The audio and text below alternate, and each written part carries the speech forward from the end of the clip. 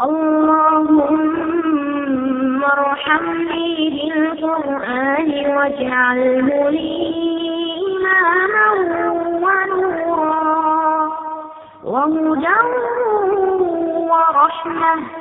اللهم ذكرني منه ما نسيت وعلمني منه ما جهلت وارزقني تلاوته آناء الليل وأطراف النهار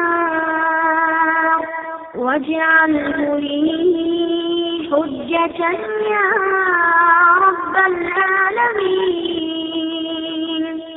اللهم أصلح لي ديني الذي هو عصمة أمري وأصلح لي دنياي التي فيها معاشي وأصلح لي آخرتي التي فيها معادي واجعل الحياة زيادة لي في كل خير واجعل الموت راحة لي من كل شر. اللهم اجعل خير عمري آخرة وخير عملي خواتمة وخير أيامي يوم ألقاك وخير أيامي يوم ألقاك فيه. اللهم إني أسألك عيشة هنية وميتة سوية ومردا غير مخزٍ ولا فاضح. اللهم إني أسألك خير المسألة وخير الدعاء وخير النجاح وخير العلم وخير العمل وخير الثواب وخير الحياة وخير الممات.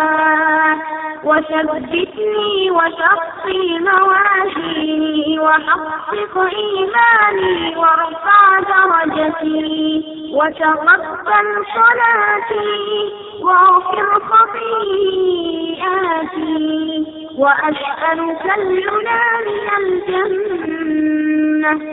اللهم إني أسألك موجبات رحمتك وعزائم مغفرتك والسلامة من كل إثم والغنيمة من كل بر والفوز بالجنة والنجاة من النار.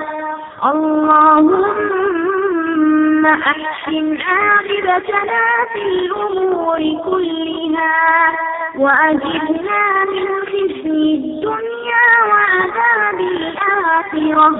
اللهم اقسم لنا من خشيتك ما تحول به بيننا وبين معصيتك ومن طاعتك ما تبلغنا بها جنتك ومن اليقين ما تهون به علينا مصائب الدنيا ومتعنا بأسمائنا وأبصارنا وقواتنا ما أحييتنا واجعله الوارث منا واجعل ثأرنا على من ظلمنا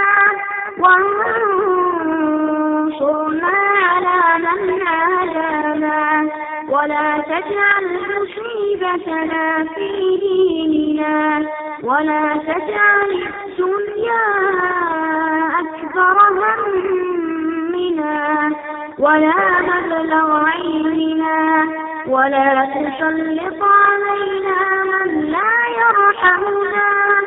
اللهم لا تدع لنا ذنبا إلا غفرته ولا هما إلا فرجته، ولا دينا إلا قضيته، ولا حاجة من حوائج الدنيا والآخرة إلا قضيتها يا أرحم الراحمين.